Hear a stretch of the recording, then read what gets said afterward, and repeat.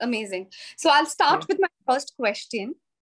Sure. My first question is, beginning your journey towards your passion from Taj Mahal Palace, Mumbai, and the Langham Hilton Hotel, London, to your first venture, capability to being a chef at Tel Aviv, to building and establishing moshes, to what we all know and love, you have really been unstoppable.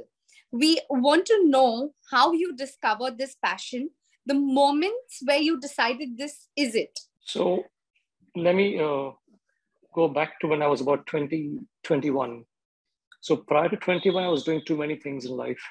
I was studying. I was being a science graduate, and then I was pursuing that to enter into medical university, which I couldn't afford the fees at that time, because that time we had a capitation fee. So I gave that idea up. I started flying. I went to flying school here. I flew for a few months. I got totally bored because my mind was far more active, and I said to myself that I can't imagine taking off, staring at the sky for X amount of hours, then landing for the rest of my life. So I dropped that career, and then I landed up in a agricultural settlement in Israel. Because I was doing so many things out here, I didn't want to kind of burden my parents anymore with all my pursuits in life. So I said, I'll just go there, and there it's a community where you work together. You work in an agricultural settlement, and they give you accommodation, and they give you food, and they look after you. So you work. It's like a work and kind of, it's a way of life, I would say, where when you're 21, you really have you don't have money, you have nothing. So the kibbutz, that company, would take care of you. So I joined over there, and I was working in the avocado fields for 6 months. Okay. And then winter came in, it became very cold. So I requested them, can I go to a warmer place, because I can't work it's really ice cold out in the fields. So they put me in the kitchen where it was warmer.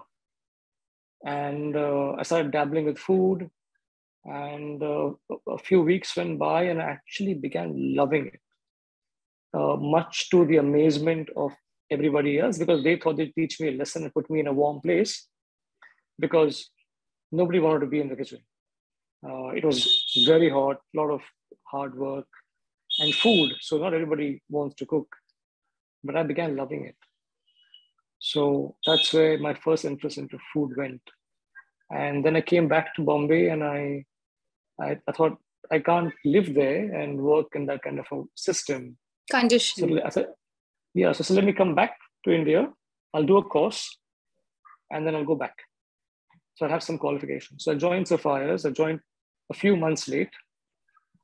But when they did my trials, they realized I knew far more at that time than some of the professors as well, in terms of what I did. So I did a 1 year and a 2 year diploma, and then I joined the Taj. So this is my first entry. This is how I actually got into cooking, in that sense. That was your question. Wow, that is an interesting journey. It is so different, being through dimensions of your life, and after that getting into this, I think this is something which we did not know about.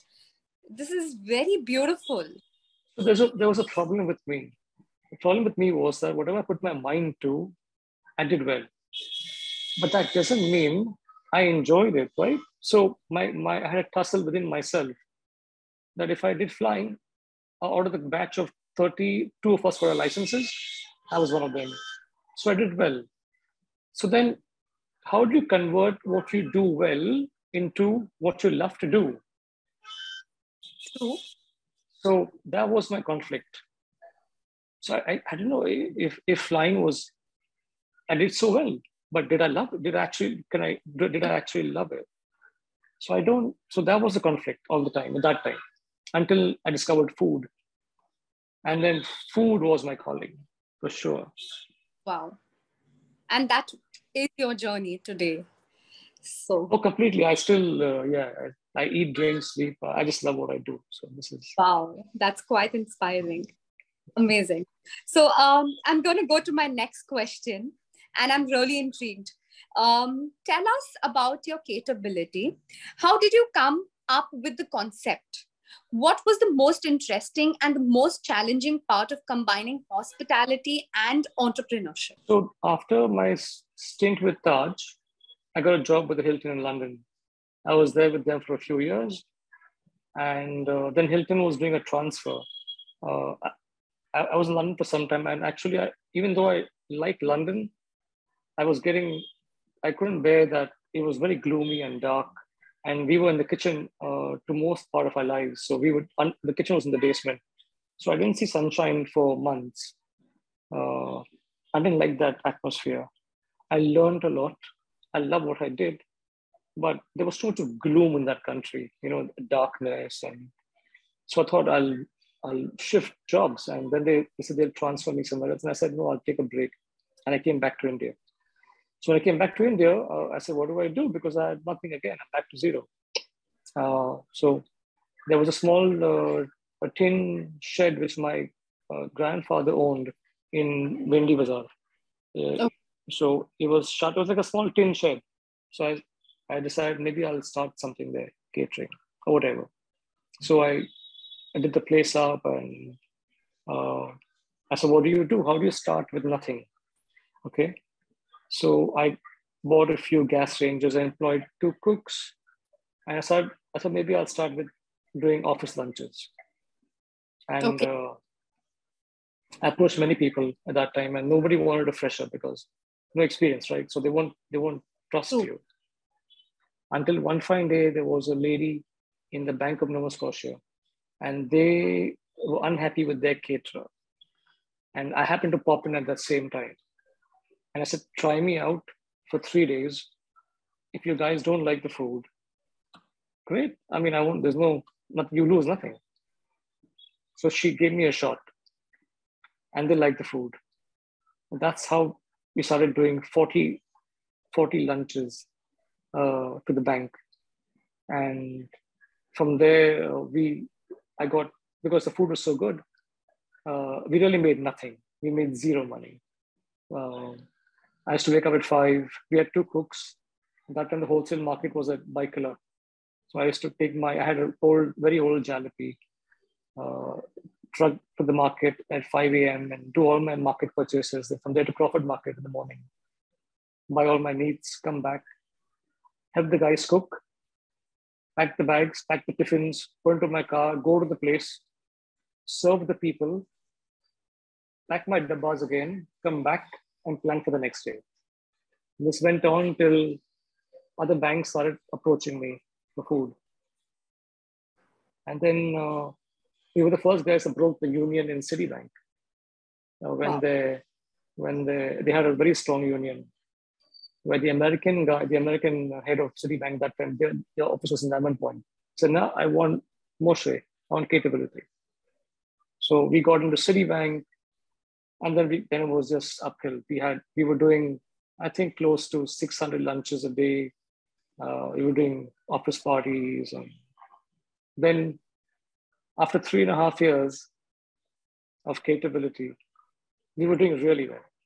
I thought I was in Israel, and I left that, I was in the kibbutz and I enjoyed my life there. It was beautiful. And something was calling me back. Okay. I said, if I don't do it now, I'll get stuck in this place, and I'll keep doing catering and I'll keep increasing, then to a point where I will never leave. True. So I said, there's a calling, and if I don't answer it now, I will never, in future, I may regret it. So one fine day, I packed my bags. I told the guys who were running my company, the manager said, it's all yours. I'm not here. I packed my bags and I moved to Israel in a week. Yeah, okay. I know. And because, maybe a little over a week. Yeah. And how was your experience moved? I moved there completely, and I was in, the government supports you initially. They teach you the language half the time. Okay. And So, but I couldn't afford, I had no money. So I was doing part-time chef work in the evening. So in the day during the class, I would be fast asleep because there's no way I could keep my eyes open. I was too exhausted. So my entire teaching time, that was like 4 months, I was sleeping in class. But I used to work in the evenings to pay my rent. Otherwise, there's no way to live, right? How do you live? True. I can't be a student like that forever. And then, of course, I got a job at the Hilton in Israel, in Tel Aviv, because I had worked at the Hilton in London. So it was easy for them to kind of just take you in. I was with them for quite a few years. And I rose through the ranks, right from the lower ends to way up, like really high. That's amazing. I was there. And then after about 3.5, 4 years, I couldn't see myself. That was it. I couldn't see myself going further. True. Like that was, and I said, oh, then comes stagnation, right? Then you can be comfortable in your job. Yeah. You enjoy everything. You have pay scale. You have friends, and that's when I decided that I'm going to go back to India. That's amazing. because whatever I've learned all those years, I feel I could do a lot more here with my ideas and thoughts. True. So I came back. So I packed my bags. I did a reverse migration. I came back. Amazing. And then I said, yeah, ask me. Come on, go ahead. No, I'm more next question about what you're saying. I can tell something later. Yes. So then came the other places which I can talk to later about as well. When I came back, how I got into opening the city's first nightclub. Athena was the first one. Yes. But for investors, it didn't belong to me. Okay. It was a group of investors that we had. Yeah. Wow. So understanding from your journey, as you said that, you were listening to your calling. So many a times being an entrepreneur myself, so I'm just intrigued knowing something that listening to your calling and being fearless and taking the steps which you took, which a lot of people, even though they might have calling and they don't really take, and there are few people like you who do take it, who do take the risk.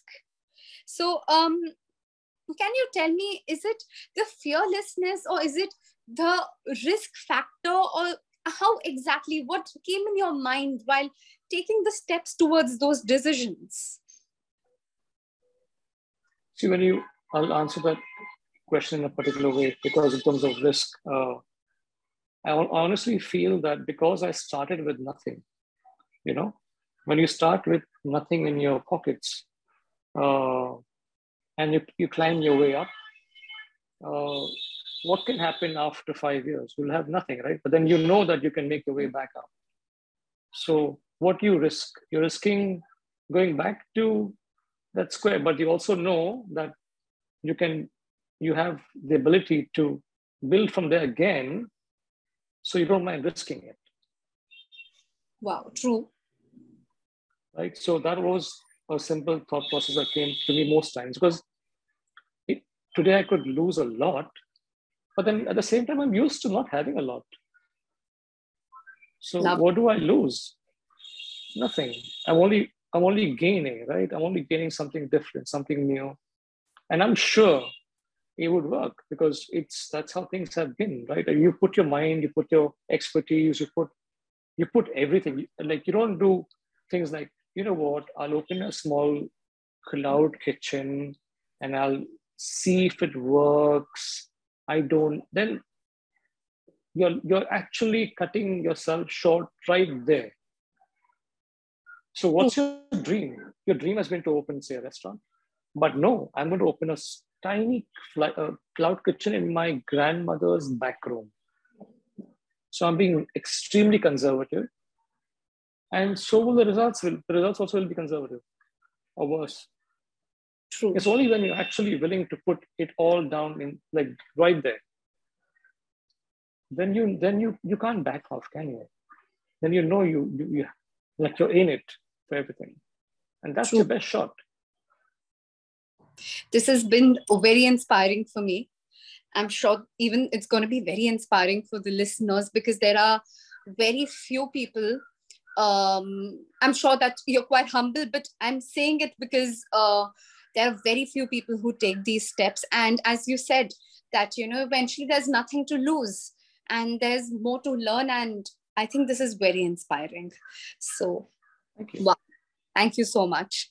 So I'll go to my third question. You are now conducting one-day workshop in Alibag. Tell us more about the workshop. How does one enroll for it? Do they need experience in the culinary or hospitality industry? Though these workshops, what is your vision and how has the experience been so far? Okay, so basically, I sold my company, Moshe's, this year would make it 8 years ago. I think many of us are aware of that. Yes. So the idea was that there was a plan even before that. Okay, so the plan also was that I will run this company and I'll do it really well for 10 years. When I started doing it, I had a plan. So it wasn't like something that would grow and grow and grow. So when 9 years got over, I knew the 10th year is coming and time to sell. I missed the target by about, I think, 4 months, because I sold 10 years and about 6 months down the line. Okay. Now, the idea of selling was because it became very big. Moshe's became very, very big, many outlets. But at the same time, it became something I didn't want it, but it was a path that I couldn't stop. At that time, I owned nothing. All the places were rental. I didn't have a place where to stay as well. I didn't have an apartment, and nothing was there. I had no tangible as such. Okay. Now, 10 years, I could continue the same process. I could open 15 more outlets and all that stuff. I could just go on and on and on. But then it cuts me in terms of who am I, who I've always been. I've been a chef. And after the latter part of my years with Moshe's, I was just sitting in an office. There's no way I had any time to go back and do what I love to do.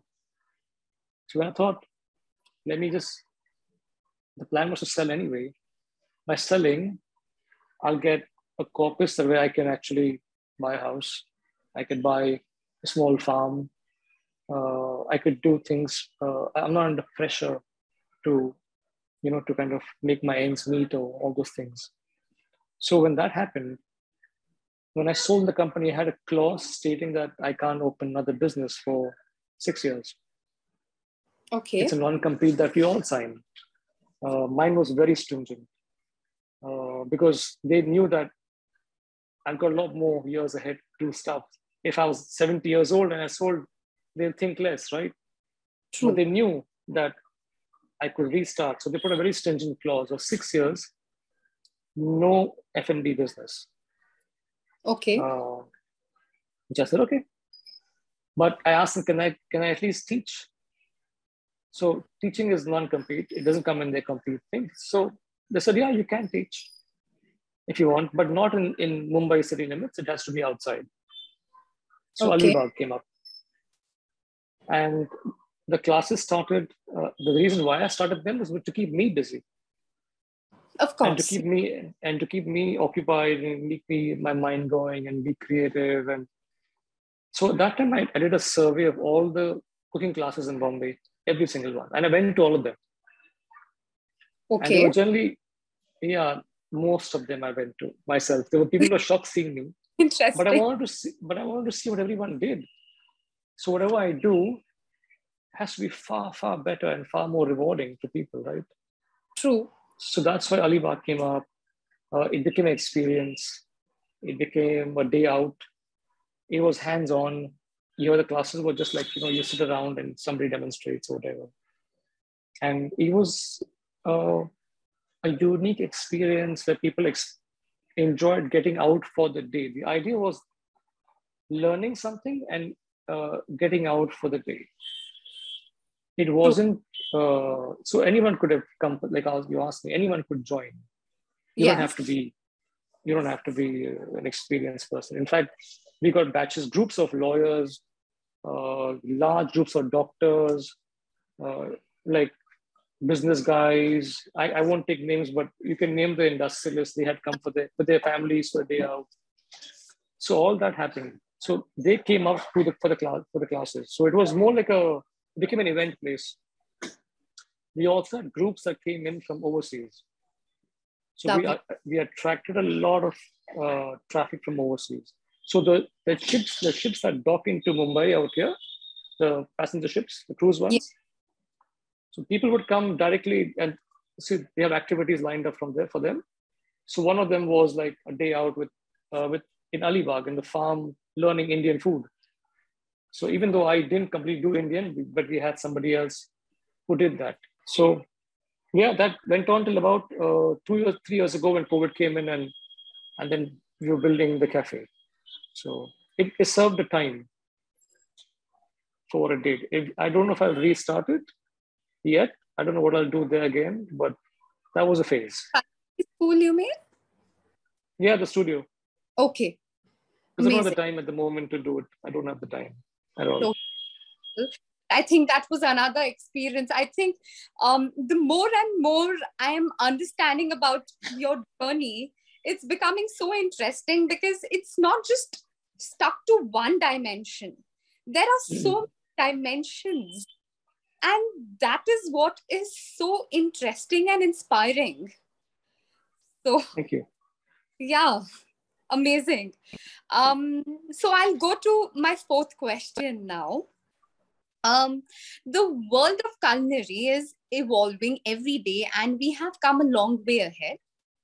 Be it with respect to different cuisines, the awareness of these different cuisines, technological advancements, and cooking techniques.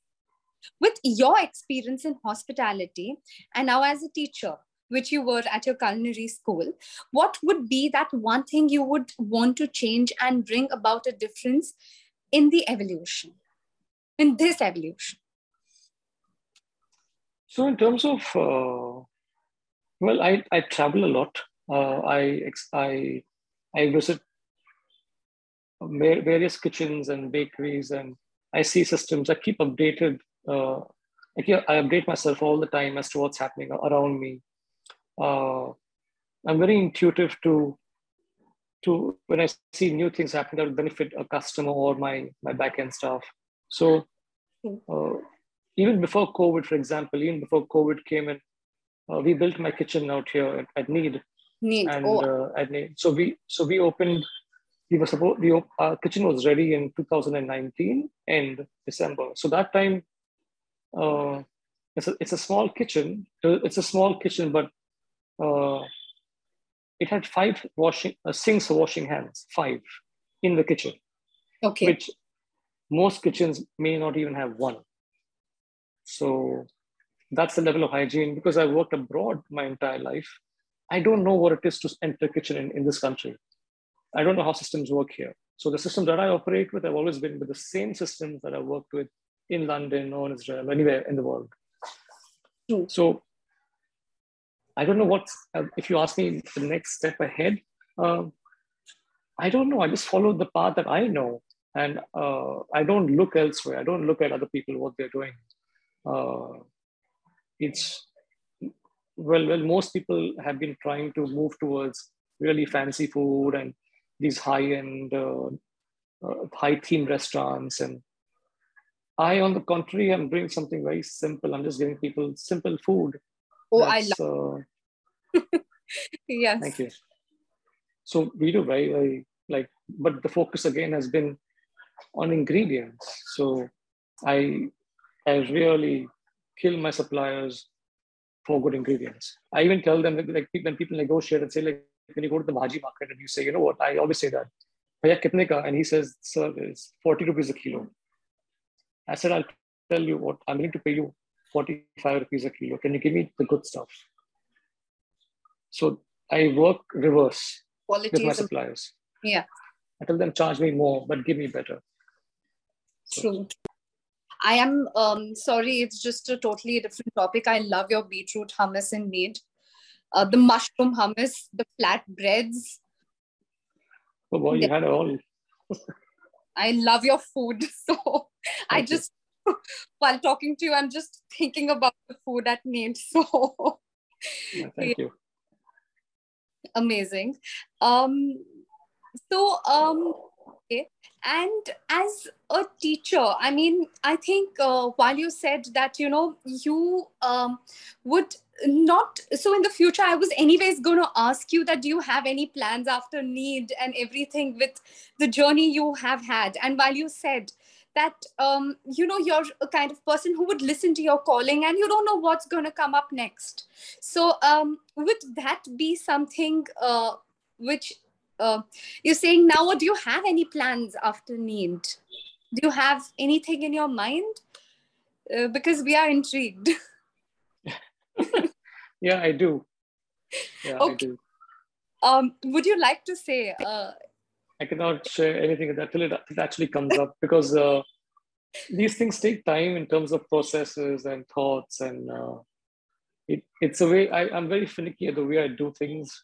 True. I don't follow the norm, so yeah, it's a little hard to do a few things. But yeah, I would say in about 3 months, okay. in the middle of the monsoons, we'll have something to look forward to. I mean, in that sense, yeah, something different altogether.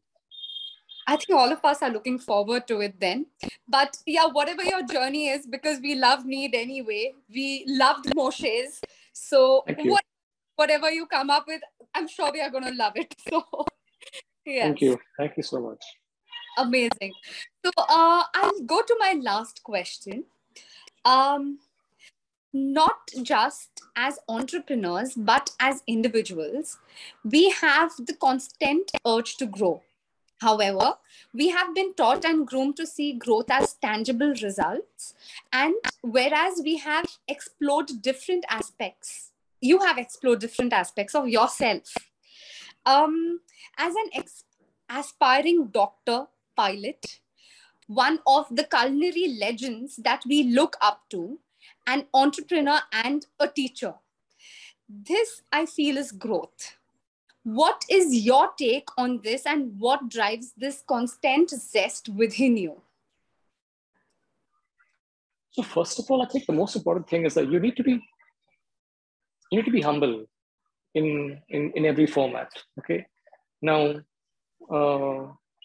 in a large way, people are responsible for their own cells being stunted. For example, when I meet people at the cafe out here, and there's a mother, and then she say, "Oh, I'd like you to meet my son. He's a cordon bleu chef." And just that word itself has already stunted that guy. You see, when you pass out of cordon bleu, any of these things, you pass it as a student. True. You don't pass off as a chef. Agreed. So the people that can actually really afford to go to these places are people who have a lot of money. True. And they feel that they go there, they love to cook, I'm sure. But when they go there, they feel that by doing the class, they're absorbing the title. Now, when you absorb the title just by doing a class over there, of course, it already stuns you, because you consider yourself a chef, and actually it takes an average of at least, I would say, 6 years, 7 years in the hotel line to rise to get that title, at least, of a junior chef. So if you spend enough time before, I tell this to all the kids who actually want to go to catering school. If you spend as much, like after college, if you spend 3 years before, you'll have, say, 6-10 years of run ahead. If you spend 8 years, you'll have 30 years. If you spend 12 years, you'll have run ahead means more to offer, because you have that much experience.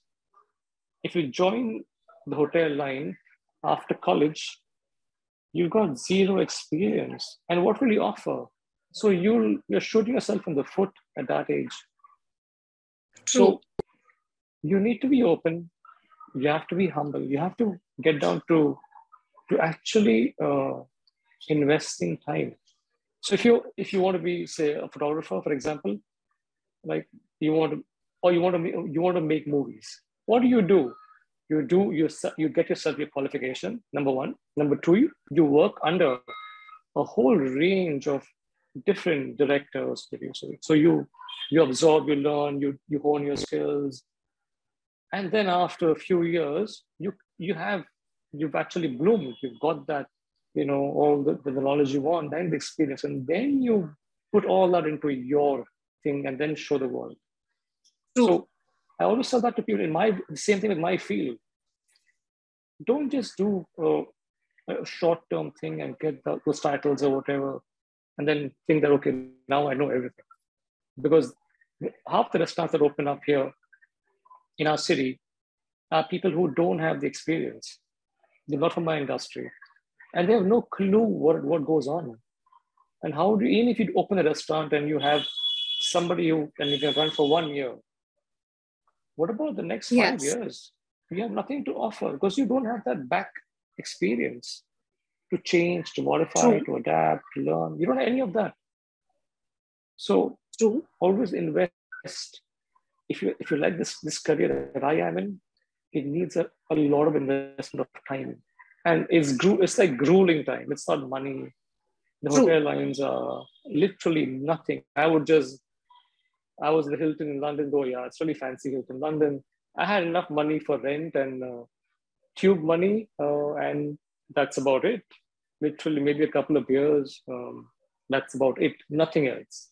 It was so hard. So I think went on for many years. Do matter. Learning does matter for the youth.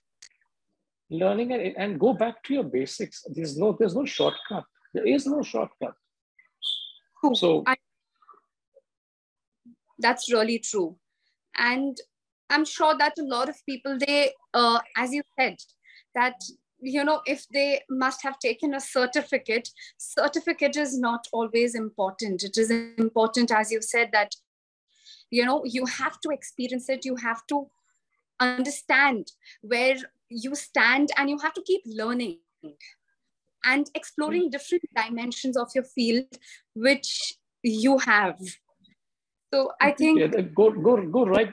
Like don't think my dad's like he's got a business and he deals in he exports a lot and he's like a big businessman and I can open a restaurant tomorrow. My father says, hey, listen, you've done a course right now, right? Let me open a nice fancy place for you. And that's it. That's the end of his career, literally. True. He's got nothing else to offer.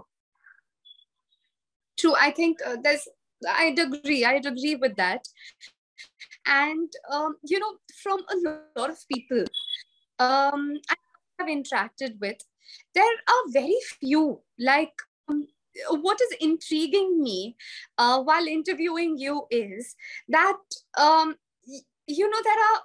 you grow, there are very few people who are ready to explore. Because when we reach a certain age, our mind becomes so stagnant that, okay, after this, I think I'm settled. I have to settle my life somewhere. But while listening to you, of course, by being inspired from you, you haven't stopped.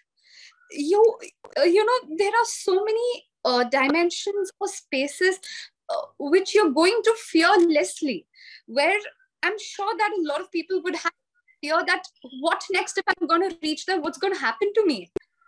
And I agree. It's really very intriguing, and I'm sure that a lot of listeners are going to be motivated, because even I am motivated as an entrepreneur that, even I don't have any limits to stop. It's just everything in my mind which is stopping me. So, I mean, that's amazing. So the equation is money, right? Like, what's your fear? Your fear is the money, right? Yes. And that's always, and then when you sit with some business guys on the table, they tell you, listen, we can actually, okay, fine, we agree, you want to spend this kind of money, you want to put in like 50 lakhs, but maybe instead of buying teak wood chairs, we can get other chairs which are a little less in cost. The kitchen, we can get localized equipment. We don't need an oven from Spain or whatever. So you will try very often to cut those corners over there. That is something I've never ever believed in. And people ask me like, Moshe, will it ever make sense to you? Like you're putting all this inside. Do you think that one day will it ever pay you back? I've never thought of that. Wow. Never is even now. What I'm doing right now, the next I'm putting in so much of stuff into it, and it's okay if I get nothing back out of it. Wow. It's simple as that. I think I don't have any words. I don't have any words because there are very few people who think like this. So, I mean, this is very motivating and inspiring. This is one of the interviews which I'm sure that a lot of interviews have motivated me, but of course there are different genres of people who you speak to and different perceptions of things, but there are few people, very few percentages of people who can stop and start from the beginning fearlessly without thinking of anything in their mind, but just learning, exploring, and just having the bliss of doing things. And I think that's how all of us should inspire to be, because that's what is beautiful. So that's amazing. Totally agree. Thank you. So thank you so much, Moshe Sheikh. Thank you.